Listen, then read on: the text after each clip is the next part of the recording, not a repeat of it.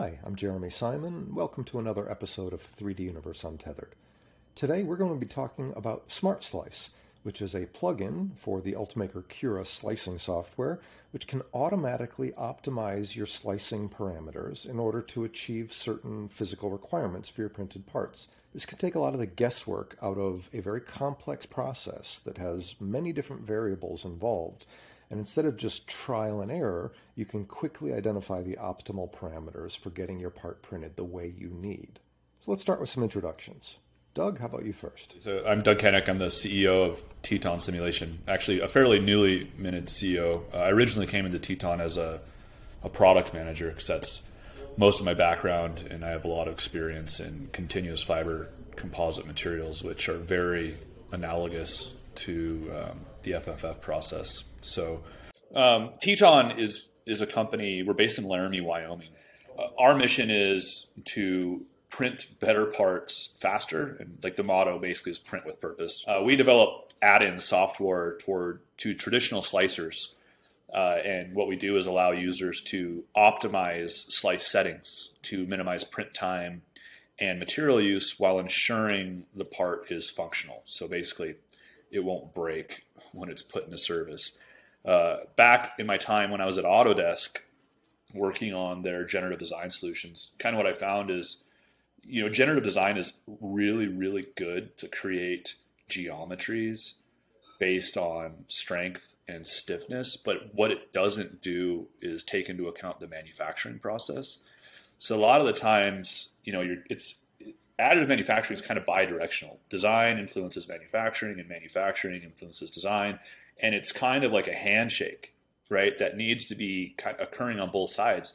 And most generative design technologies or topology optimization technologies, they don't take into that account. It's very unidirectional. Or design, you take some sort of an idea of a manufacturing process and you push it forward. And it works pretty well for like metals in 3D printing, castings and things like that, with materials and processes that behave what I'm going to call isotropic, which is a weird word, but we can dive into that later. But, when you have a process like FFF, where the process itself, how you print it, influences the strength so much, you kind of have to go backwards, which is a weird way to think about it. And that's what SmartSlice, that's why we created SmartSlice, is to help users gain confidence. I think Jason, you put it eloquently that way, that the part that you're going to print is the part that's going to work when you put it in service. Because what people have been doing is tribal knowledge, right? And that's, Jason, what you were talking about as well, is you just tweak it, you get a feel for what comes out the other end and what you need to do. Like, how long does that take? And so, that's really what we're about, is to allow users to gain confidence that their part is going to behave as expected. And that allows them to trust the printer, which is really the only way I believe that we're going to get into these production level types of workflows where you are creating functional parts, because otherwise it is just a toy, right? So, yeah, so that's kind of where, the background on Teton and where we're at. Okay, thanks, Doug. And now I have the pleasure of introducing one of my favorite customers, Jason Enders from RE Suspension. Jason has been a pleasure to work with over the years, and he's been doing some really cool things with 3D printing, just leveraging it more and more in his business. So, Jason, why don't you tell us a bit about yourself and RE Suspension? Sure. So I'm Jason Enders, and I own RE Suspension, which is located in Mooresville, North Carolina. And we sell and service shock absorbers for racing, from NASCAR and Indy cars all the way down to, your local dirt track stock cars. So we started this about 19 years ago, actually, 19 years ago yesterday, and been going hard at it ever since. So tell us a little bit about how you got into sort of doing your own in-house 3D printing and how that's part of the business. So 3D printing, it started, I had a customer come in one day and we were sitting on the front counter and talking, and I had just designed and prototyped a new widget for race cars, and I was showing it to him, and I was sitting there belly aching about how much it cost to just prototype this one part. And he he had just read an article or seen something about MakerBot. Had this new desktop printer, and it was like $2,500, $3,000, and I was like, dude, there's no way. It's like, I know what 3D printers are, and like they're expensive. And so he left, and I went back and looked it up, and that's like, well, I'll be dang. So I ordered it right there, and started playing around with it, and just really just playing. I wasn't prototyping anything, just trying to figure out how it works and what the 3D printers want to see and the slicing software wants to see, and how to orient the parts. And I was playing around with it, and I had a I had a whole lot of trouble with that printer, which is how I got to you, Jeremy. I'd got fed up with it, and called one of your guys. I think he still works there. Called him, and you guys directed me towards an Ultimaker 2 or a 2 plus. No, it was a 2 at the time. And so once I started playing with it, and building dumb stuff, business card holders and whatnot around the shop, it's like, all right, let's see how we can utilize this within the company. And we started making. It started off, making fixtures around the shop, and trays to hold pistons and shims, to actually 3D printing functional brackets. And we use 3D printing a lot for when we test for data acquisition. So on a lot of these race cars, we'll have potentiometers and string pots and pitot tubes and all over the car. And the problem is making all these little brackets to attach this instrumentation to race cars is insanely time consuming, and it used to be expensive. So that's where we really started using 3D printing as a functional tool in the shop instead of a toy. Like, we got it in here, and I was playing with it, and it's like, we could use that. So we're making all kinds of brackets and stuff, and then it evolved into us, making tools and all kinds of stuff, up to we have end products now that we sell on the website, which is part of the case study that we did with Smart Slice on one of our parts. So it's become a very integral part of what we do. So it sounds like as that 3D printing capability has grown, and you've been able to see what you can do and the quality that you can get, you've been discovering more and more ways you can make use of it, including these end-use parts now? Every day. Yep. Okay.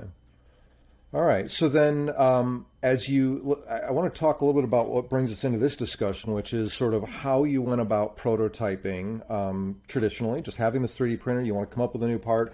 How do you figure out the right settings? How do you get it to where it's strong enough, works the way that you want, prior to having Smart Slice? And then we'll talk a little bit about what Smart Slice introduces and what your experience was bringing that into the picture. Sure. So let's talk first about how would you go through this with a part, especially where that has some element of where strength matters, or it needs to hold up to certain sort of physical requirements. How would you have handled that previously? Yep. So, well, just like I said, when we first got the printer, I just play default settings, hit print, and see what you have. And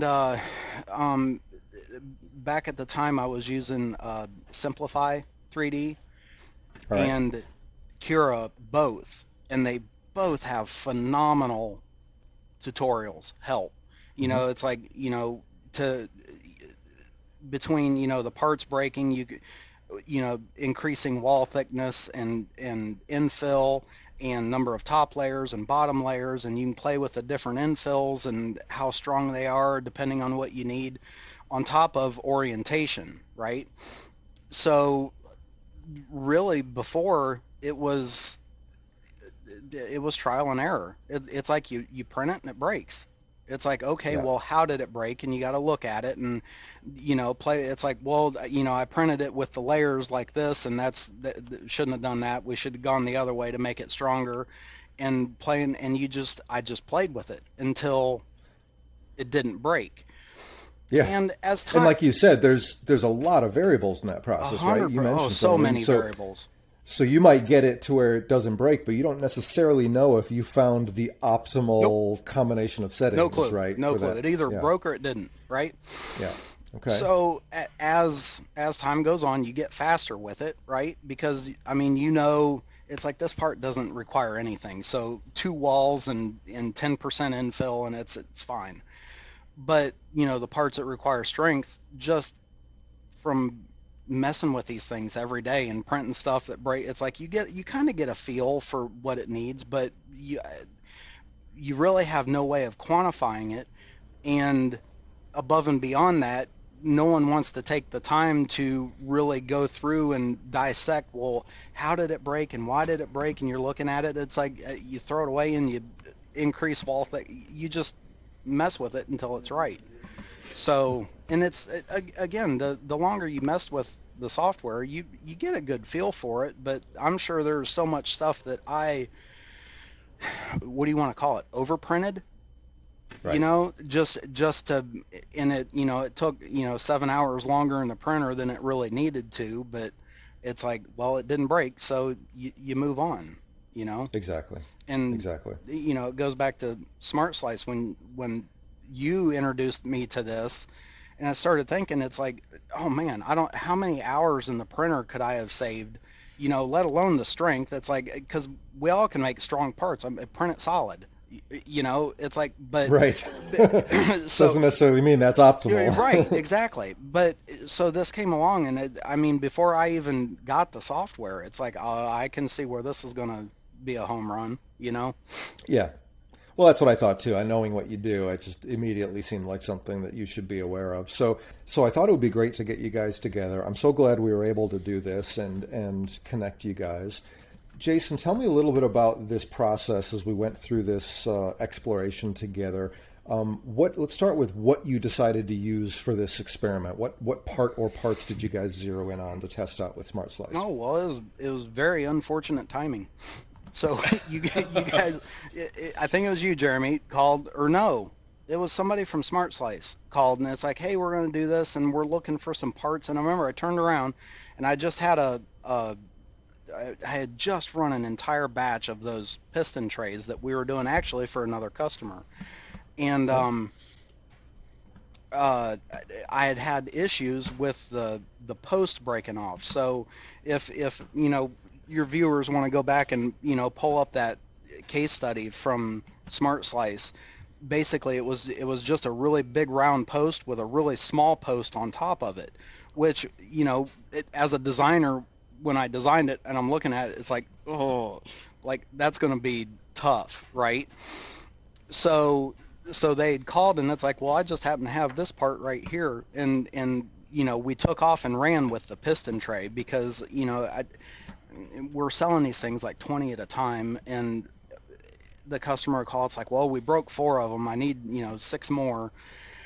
So I was playing around with the wall thickness right there and just trying to modify that one section, and not, again, right back to where this whole thing started. It's like I didn't know if it was over designed, under designed, and so they ran the case study, and what impressed me actually more than getting these things to stop breaking was they took, like, if I remember, it was like 3.5 hours of print time out of it, and that was big for something that was taking like 18 hours to print. I don't remember the actual numbers, but it was a considerable time saving. So I can, when that job's running and I got to do 20 of them, I mean the printer's tied up for 2 weeks.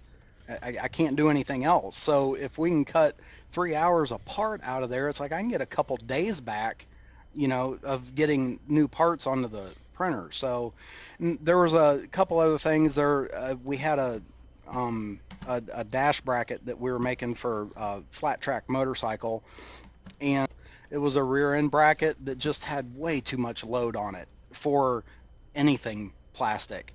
So we did all 3, and out of the dash bracket there wasn't much time saved. But the issue, it was the same deal with the dash bracket. It was kind of a flat bar with just a post on top, And if the thing took any kind of a side load, it wouldn't necessarily break off, but it would crack and bend it. So and it's ran it through the software and fixed. So Okay. that's interesting. So I want to. Sorry, Jeremy. I wanted to No, go kind of ahead. go back to the piston tray. So you said, like customers calling and they're saying, "I need 4 more." Like that's a good problem for you to have in one viewpoint, right? Because like On cool, one I gotta sell viewpoint, more. but on the other hand, there it's like, dude, if you can't fix this, I'm gonna find something else to do. So Right. yeah. Yeah. So So, and they understood that it was 3D printed, and it's like if you drop these things off of a top of an 8-foot cabinet and it hits the floor on the post, it's like, dude, Oh, yeah. it's gonna break. I'm sorry, but they were breaking. I agree with them. It's like it's breaking too thin, and Sure. there was no way that I could put, a bigger radius where that post comes up, because we had shims and pistons that set all the way down on it. So my radius had to be real minimal at that edge. So and what I found so interesting about that specific case study is if you wanted to increase the strength of that using like traditional knowledge, you either had to change the material and guess, or you had to literally print the entire thing solid, or like different raster orientation, or change orientation, whatever you want to call it, right? Which is like, right, that's just a huge waste of time and material. huge. And it was Smart Slice was actually able to go in and just, I don't know if people know this, but in Cura, there's something called an idea of a modifier mesh. Where like you have a big geometry and you can bring in another piece of geometry and you can ask Cura to locally modify slice settings based on this other geometry. And Smart Slice takes advantage of that and will put these little modifier meshes in there and locally tweak slice settings to make parts stiffer and stronger just in this certain volume, which is what we did for that, or which it did automatically for that piston tray. Is it just like, look, every time that you have the diameter change, just insert a new mesh there and increase the thickness. And now all of a sudden you have a part that survives, but you're not increasing the print time drastically. And actually turns out we reduced the print time. So Big time. So that's super interesting. Because well, before, when I would increase my infill and Walsa, it did it throughout the whole part. So down at the base of this part, I had it at 35 or 40% infill. Well, it did the whole thing at that. Well, the base doesn't. Sure. The base can be 10, because there's nothing. There's no stress on that part. So, by decreasing what the base was and then just putting, like you said, modifying it just where it needs to be modified, it killed a bunch of time out of the part. Yeah. Yeah, I've done videos before on the modifier meshes that Doug talked about with Cura, and there's some great capabilities. But that's what I've seen always is the real key value here with Smart Slice is that it takes away the guesswork of how to use those very powerful tools. So, okay, I have a modifier mesh. I can customize any region of my print with all these different settings, but what needs to be modified and how? Right. So, Smart Slice takes care of that hard part. And it occurs to me, I want to get your input on this, Doug. When I think about how you can deal with some of these challenges of a part maybe that isn't holding up to certain stresses, obviously there's the design side of things. You talked about some of that with generative design and some of those other approaches. But however you do it, somehow going back to the original design and modifying that design in order to strengthen or thicken or somehow modify the part is one option.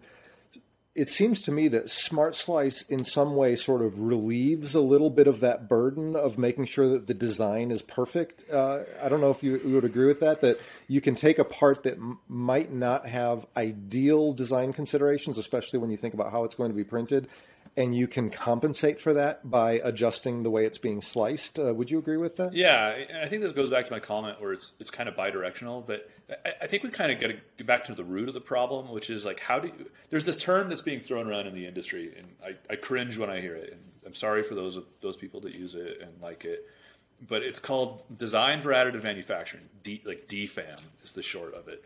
It's thrown around in the software world a lot, and like, what does that mean, right? Like, this comes down to education at the end of the day, really is what, because like injection molding had this same problem, and we didn't call it like DFIM, right? Right. Just like go learn how to design for the process at the end of the day. Yeah. The problem is there's way too many variables here. Like, especially right. with FFF, there are way too many variables on the actual like manufacturing side to get educated on all of it. Like, it comes down to tribal knowledge, and this is extremely difficult to grasp. So you need tools to help you understand how to do it, right? So I guess that's my long-winded answer to that. Holy Grail, you get a design software which has the slicing software integrated, and generative design can go virtually print the part, understand how it influences the design, and it can tell you and navigate you through the waters. We're not there yet. I mean, I want to see that happen. I think it would be amazing if that happened someday, where all of it lives in CAD and you're just like, real-time iterating on this kind of stuff. But for now, like, yeah, we don't know how to design for FFF. When you try, you just print it solid. Right. Because that's how we've been trained, right? Yep. Like, it's a solid part. So, yeah, no, and that's why we created Smart Slice, is to help you design how you want to design, how you know how to design. Take it into the slicer and let us help you get what you need on the other end. So there were a couple of other parts that you did as part of these tests, Jason. It looked like you're working on some brackets as well. Do you want to talk to us about those other experiments? Well, that's what I was talking about earlier, the dash bracket that had the flat bar with the post that was got it. that was still getting put. And then we threw in there, he wanted something tough. It's like, give me something tough. And I had to think about it for a little bit. And it's like, okay, well, when we're setting up race cars and running through ideas, and I'm trying to think prototyping in the back of my head, it's like if we had the ability to make this, it was a top link bracket, the third link bracket that goes on the top of a rear end. If it was possible that we could 3D print these, throw it in the printer at 4:00 at night, come in the next morning, they're done, let's bolt them up and run the suspension through travel, not on the track, just in the race car, but statically. I think there was if I remember right, 450 pounds of load in one direction, and it was too much, too much load for the plastic. But nonetheless, we went through the exercise to see, what the software would kick back, and it kicked back what we all thought at the beginning. It's like, yeah, no, that ain't gonna work. So it was cool to see that, and just if nothing else, for validation that we should not waste our time printing one of these and then bolting it to a race car and hooking the top link in and setting the car down and it folds up. It's like, okay, well, that was an exercise we didn't need to do. Interesting. So that's a little bit different. That's more like kind of proving out a theory, hey, what would happen if we printed it like this before you ever have to send it to the printer? You can figure out what that would result in. That's just ask the software. It's like, hey, I want to do this. I think I'm outside the scope of what FFF, printing can do, and you run it through the system and it'll tell you. The hardest thing that I've found out using the software right now is knowing your load constraints, because so much of the stuff that we do, it's hard to quantify that. We don't have the measuring tools, or we just simply don't know. So you sort of have to guess. You gotta tell the software how much load to apply. It's like, how hard are you going to hit this, or how heavy is this part that you're going to hang off of it? So that's the hardest thing that we've found out with some of the parts that we're using, just, quantifying a load. Yeah. So, and this is universal, right? Because this requires some sort of engineering training, and we've taken a stance where it's like, how do we make this as simple as possible? Right? There's a whole bunch of FEA packages out on the market right now. Right. Embedded in CAD and all this other kind of stuff. And you get in them and you're like, where do I start? What videos do I have to go watch to get through this? And so we've kind of taken the approach of let's make it as simple as possible. Holy Grail for us, which is what we work towards, is you show us enough things, we'll be able to tell you. This is what this should look like, and this is probably what you're doing, and all you have to do is say, yeah, that looks really good, right? Or I don't know, let's just move forward with that. So, that's kind of where we want to go. But yeah, right now there's some sort of still education in the process where you just have to say, I think this is it. So then it's like, I think this is where the load is and how hard I'm pushing on it. And then you say, I'm 50% certain. So you take the uncertainty level basically, which is, a factor of safety, and say 50% certain, 2. Then the software is like, okay, well, let's just get you in the ballpark, which is what we're really trying to do, is say, sure, don't go this way, go that way, right? Right. But I agree with you. It's way easier to virtually simulate at the end of the day, because that takes you 20 minutes rather than printing it and putting it on, right? Because then you've wasted a day. So, right. So let's talk about that a bit. I mean, at the end of the day, it's really about what kind of value you get from using something. So let me ask you, Jason, now that you've had a chance to work with Smart Slice on a few different parts, what made you unique in my mind, the reason I reached out to you, is because you're developing so many different parts all the time. Mm-hmm. It's not like you're just printing the same thing over and over again. You're constantly coming up with new things, and each one has a different set of requirements. So what do you see going forward? Do you think that Smart Slice is going to be a part of your default sort of prototyping process going forward now that you have access to this tool? Oh, 100%. Because again, we're a small company. We've got 9 guys here, and I'm the one and only engineer, and so I can only do so much. And if the time spent, the time that I get back from using the software and not reprinting something or opening up SolidWorks and changing the geometry of the print or the CAD model, or all that time saved is something that I can move on to the next thing while it's printing, and I don't have to worry about it. And there's a handful of things that we don't run through Smart Slice because it doesn't matter. It's a widget, but the functional parts that that need to be good right out of the bat, it's a default. Run it through there, and when we started talking, I don't know how many times now I've used Smart Slice to know what materials are actually available, because I can't. Every time I talk to you, Jeremy, and Doug, and all you guys, it's like I learn about new materials that are out there, because I simply don't have the time to sit down and read through the white papers and go to everybody's website and stay on top of it. So I've used a half a dozen times now. I've opened up Smart Slice and just scrolled through the stuff that's available. It's like, what is that? Yeah. Mm-hmm. Yeah. So, and I think that's really good, and that's really good for the audience too. Like, listening is another customer that we have said it really well, and I totally believe it. Is I don't think Smart Slice is meant to be like a flathead screwdriver, right? It's kind of that tool that sits in your toolbox when you need it. Mm-hmm. You're really happy you have it, and, and that's okay. Like, we as a company and we as users should be okay with that, right? Like, it's all about saving you money, and as long as your ROI is attached to it and it's providing value, then it should be in your toolbox, right? Yep. So. Yep. Hey, those piston trays that you've made, now that you have printed some of them using these optimized settings from Smart Slice, have any of those worked their way back to your customers? Have you gotten any feedback on those new ones? Had none have broke so far.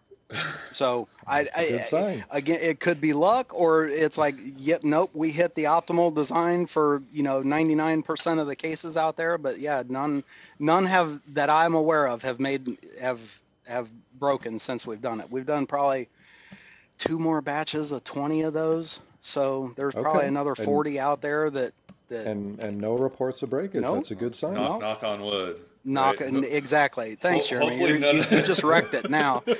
Yeah. Hopefully none of those customers listen to this podcast and they're like, Yeah, it's like, hey, let's see if we can break Jason, this. yeah. Right. Yeah. Well, but again, we've run the well, here, hang on, let me think a second. I don't think anything that I have run through Smart Slice has failed.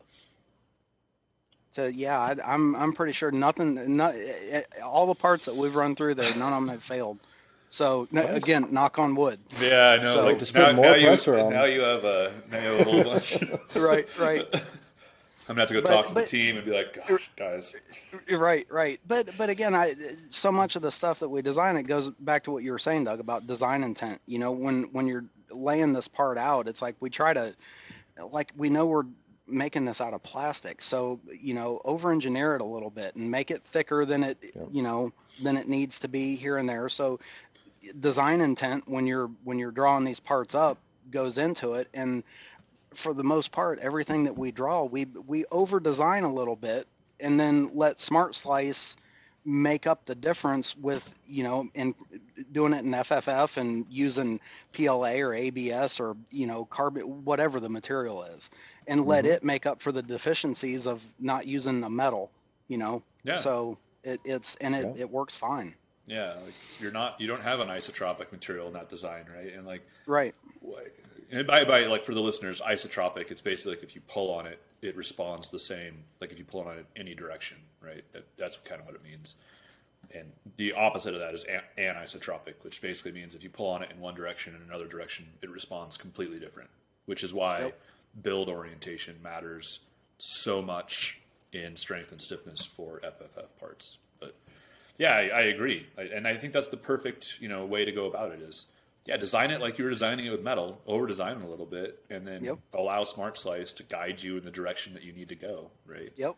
And it might tell you, hey, this isn't possible. And it happens to us all the time. We'll put something in there, and it comes back and says, this isn't going to work. It's like, change the material or change the geometry. Right. And it'll tell you, like, on the geometry, this is where it's not going to work. So go modify that one, right? If you don't want to change the material. So. Well, and the way that you guys lay out the software, I mean, it shouts at you like with big red signs. It's like, hey, right here, you know. So it's and typically when I've run across situations like that, I'll go back to design. And that's the first place I'll go. Instead of asking all these different materials, it's like, well, if that's a weakness, is there something that I can do design-wise to change that to alleviate that stress area? And then if not, then it's like, well, smart, you got what you got. You know, here, go find me some materials or settings that'll work. And it's one of the things you hit click, you go do something else in the shop, and 15, 20 minutes later, it's run its deal. You pick one and go. Yeah. So.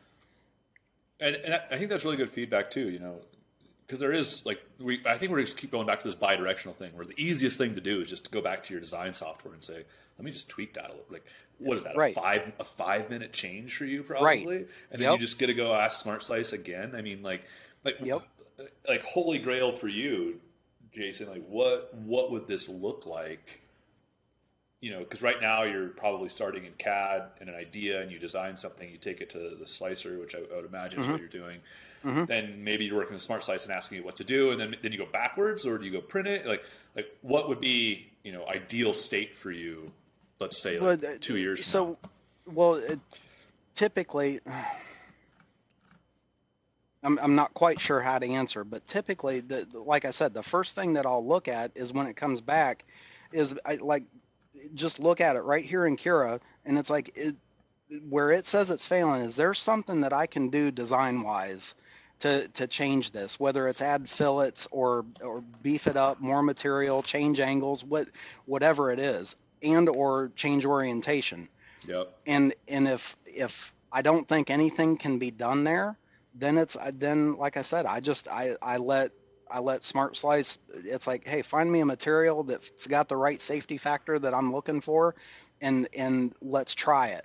And then we'll print it, and, you know, assuming it's a big print, you know, come back the next day and see if it worked, you know? Yeah.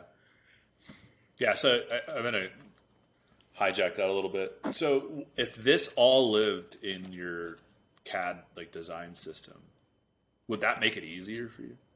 Oh, 100%. What are you using right now? SolidWorks. Okay. Like 90% of the population probably. Yeah. This whole yep. No, yep. yeah. This whole town operates off of SolidWorks. So yeah. Yeah, I guess that's kind of where I'm going, right? And that's where, you know, we as Teton as a company see this, you know, 3-5 years from now is like this all should just live in your design software, right? Or at the end of the day, like why are we like shifting through multiple pieces of software to accomplish one goal, right? And we, we've got FEA and SolidWorks, we've yeah. got the whatever version you're supposed to have to get all that, but it's not applicable to 3D printing. No. So, it's you work with what you got. So yeah, in a perfect world, it'd be nice to draw it right in there and just hit a button. It's like, hey, I want to print this thing. Are we good? Yeah. And it looks at it and it's like, not really. Let's tweak this or change that, and then just send it to the printer. Absolutely. Yeah, and then everything lives in Yeah, one I agree. system, I mean, too. because right now, I don't use SolidWorks, but I use Fusion 360, and they have some slicing capabilities built in there, but it's like so basic. Yeah. It's almost like it was an afterthought to them. I think SolidWorks has that too. They've got 3D printing capabilities, but to be honest with you, I've never even tried it. So it just can't compare with Right. Cura. Mm-mm. So until they get that to the right level, it's going to be hard to put it all in one place. Yeah, and I think we have to be honest with ourselves too. I mean, the printer manufacturers have invested a lot of money into these slicing programs, and the reason is they need to make sure that their customers are as successful as they possibly can be, which inevitably means there's a whole bunch of IP that's tied up in these slicing programs, right? So Right. creating a slicer or a printer manufacturer or printer agnostic slicing tool in a CAD software, it doesn't right now work. And that's Right. because you're not acquiring the IP that is needed to make sure that the customers are as successful as possible, right? So this, again, kind of comes back to like trust and confidence, where there's a reason all these slicer programs are tied to printers. Yes. It's because like they work and they work well, and like on default settings. Exactly. Like right out of the box, it's like, here, don't change anything, just hit print. You'll be pretty good. Exactly. Like, will that change in the future? I mean, like the cam industry, it changed in the cam industry, right? Where you saw a whole bunch of consolidation, and then like there were a few that emerged out of it. That might happen. We don't know, but all I know is like I want it to be in CAD as a user. Like I'm not even like I use the software, right? Like we all use the software here at Teton, but as a user, I want it to live in CAD. I want it to be like CAM. I want it to be as easy as CAM, right? Yep. It's just not there right now. So, Yeah. Well, I wanted to ask about that, so let's continue on that for a moment, Doug. I was going to ask you about sort of the plans for the future for Smart Slice. I don't know if there's anything else you can share. That's one ambitious goal. Anything else that you have in mind for future capabilities or anything for this roadmap? yeah, I mean, like at the end of the day, from a business standpoint, right, it's all about increasing our total addressable market. And so there's two ways you can kind of think of that. One is what problems you need to solve that are pervasive in the industry. And the other is like, have you addressed all the users out there in FFF or in other processes?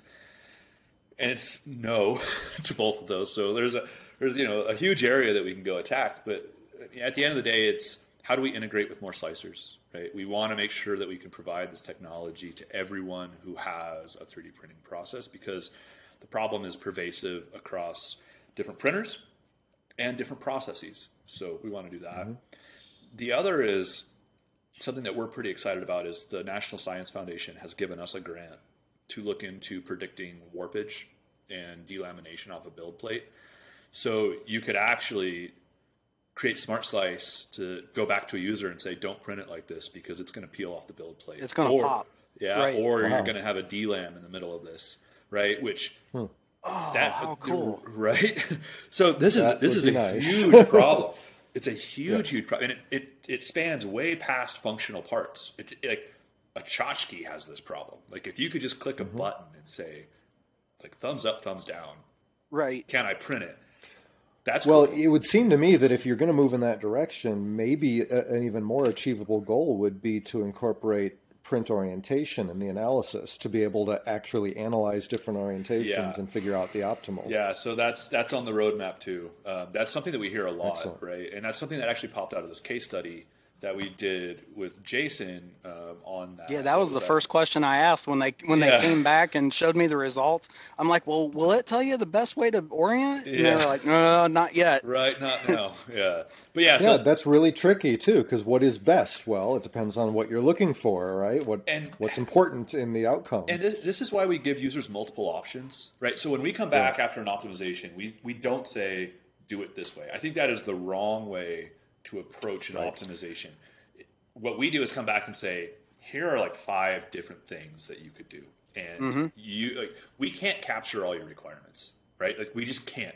There's some, no, because you don't know the end use. There's too many variables for you to take. Yes. So we say, you're an engineer, figure out, like, you decide which ones you want to take forward. And that's what we're trying to do with build orientation optimization. Because, like, as Jason said, that is the first question we get from every single customer. Is like, can you tell me the best orientation?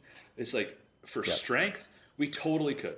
And stiffness, we totally could come back and be like, this is the best orientation. But what we're not getting there is like, do you care about that? Like, what is the balance of the support material that you're going to have to use? Yeah. Where do you want which surfaces need to look the best? Does it fit into your build envelope when you do it that way? Like, there's all these different things that kind of come in there, and that's kind of, the team's getting their head wrapped around it right now. But we definitely want to do that. We also want to include like a full-on material suggestion, because right now we say, hey, go try different materials. We just allow you to select materials and you can go try them.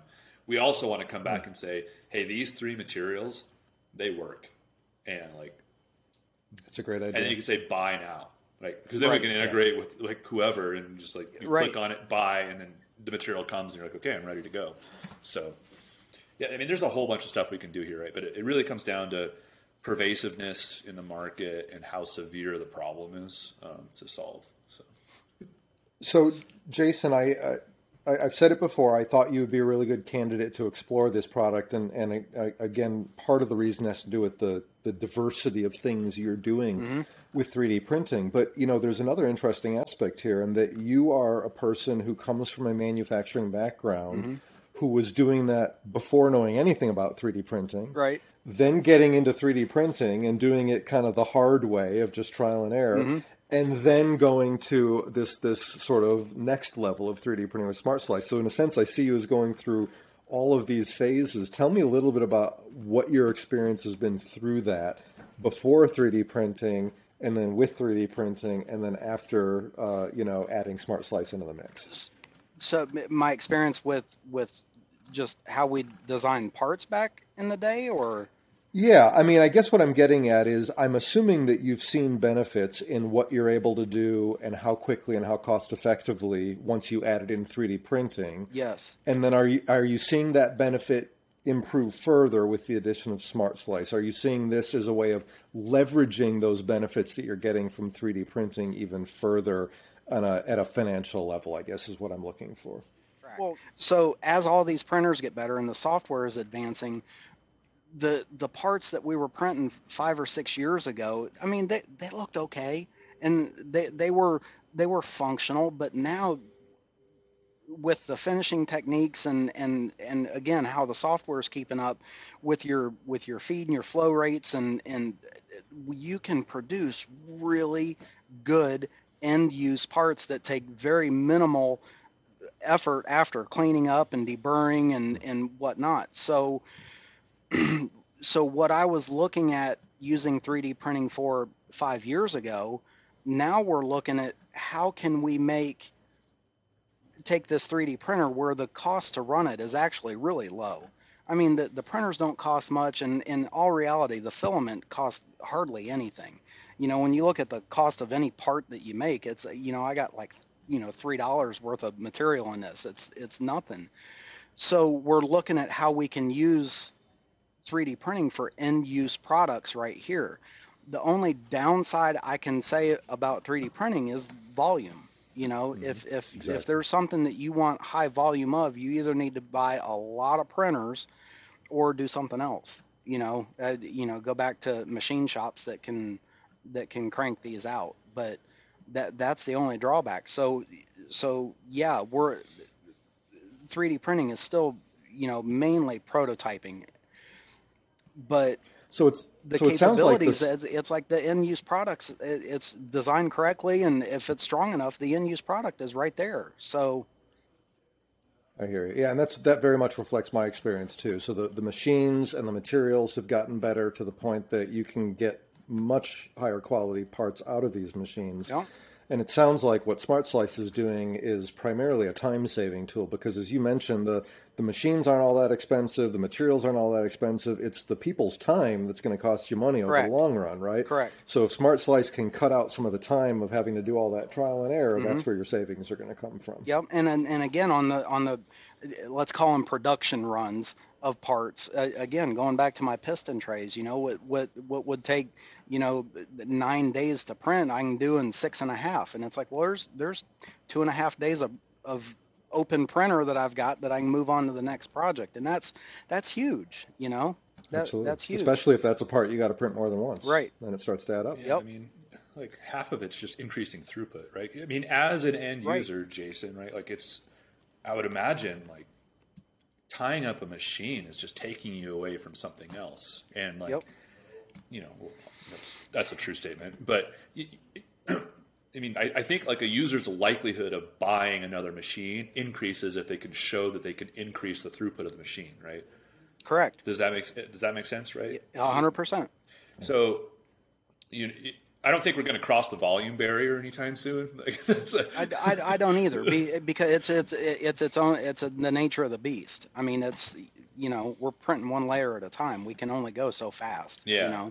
Yeah, but definitely, like if you can eke out efficiency gains in any kind of aspect of it, that's a big value proposition for anyone in 3D printing. So I'm happy to hear you. Yeah, I mean, it's long been talked about the fact that the key value of 3D printing is customization. That customization is free. You do whatever you need. But the flip side of that is customization adds that complexity in because you're doing something new and you got to figure out each time, how do I orient it? How do I print it? And so this to me really helps with that side of the, taking advantage of that flexibility of 3D printing in a way that doesn't necessarily complicate things and add a lot of time to your workflow. Right. So that's what excites me. Yep. Just right now we're printing. It's a bracket to hold data acquisition sensor on a little bar, and there was no reason for me at all to run this through SmartSlice because it's not again it's holding a little 1 ounce piece of electronics. But I ran it through SmartSlice, and I think because I'm printing 20 of these things at a time, and it knocked like an hour and a half out of the print. so it's like, well, cool, Yeah. And just using it for the time savings is worth the price of SmartSlice to me. Just the time savings, let alone the failed prints and making sure that the part is strong enough for the application and whatnot. Just the time savings alone is, it's already paid for itself, and I haven't had the software for 3 months, 2 months. There you go. So yeah. Well, that's great. What I like to hear the most, and this is really why I wanted to get on the call with you, Jason, is just like the confidence that it allows you to have moving forward. For sure. Right. Yep. And I'll be interested to hear your opinion on this, Jason, as well. And maybe this can be the ending note. But I firmly believe, there's a whole bunch of market consolidation happening in the 3D printer space right now. I firmly believe the ones that are going to be successful and emerge victorious or winners are going to be the ones that create ecosystems where their customers are so successful that there's no reason to go anywhere else. Exactly. Right? And the barrier to exit's pretty high too, right? Yep. So I'm lucky, and Teton's lucky in that, we work with a lot of different printer manufacturers, and we get to see the landscape and how it consolidates. I don't want to give plugs to Ultimaker here, but we absolutely love working with Ultimaker. They are an awesome partner. They were the first to adopt us as a software provider, and they definitely are working on some of that ecosystem play. But Jason, I'd like to get your opinion on that too. Kind of what you're seeing out in the industry and 3D printing, and even on the materials side. So, how you view the landscape. Who do you like? How do you chose Ultimaker for a reason? I think you chose it because Jeremy kind of was like, hey, maybe. Well, because he steered me there. And I know we joked about it that one time. It's like, well, why'd you choose Ultimaker? It's like, because that's what Jeremy told me to buy. For me, it was about the reliability. I mean, there's a lot of good machines out there, but I like Ultimaker when it comes to wanting a machine that will do what it's supposed to do so you can focus on your business. And that was like my what big Jason thing. was looking it's like, for. when I called, it's like, I want to print. I don't want to work on it. Yeah. If and there's a lot of guys out there, and God bless them, that want to buy the kits and put all the stepper motors together and wire it and Arduino boards, and it's, dude, you can have that. I need to have a printer that I can send something to it and hit go and it goes. Yeah. And You got a company to run. I absolutely. And I've had to work on these printers. I had a stepper motor go bad and some hot ends that finally quit working on us. But Mm-hmm. I can't see me ever wanting to buy anything else, because even with this new one, I got the S5 sitting back here, and we're getting ready to buy another one because I don't. There's no issue. They have given me no reason to look any further. Yeah. And again, not plug an Ultimaker. It's just it happens to be what I landed on. But Yeah, it's working for you. That's great. going back to what you said earlier, Doug, that's these printers, as everybody's consolidating, those are the guys that are going to win. It's like all you got to do is get them in the door, and then there's no reason to look anywhere else. That the printer has never not been able to do anything I've asked it to do. Yeah, there's like a barrier of exit there, right? And like Right. like it's just too high for you right now, right? Like you're just like, Yeah. there's no reason, right? Which is No reason. That's a fine barrier. Well, this has been a great discussion. I certainly hope our viewers have found this useful.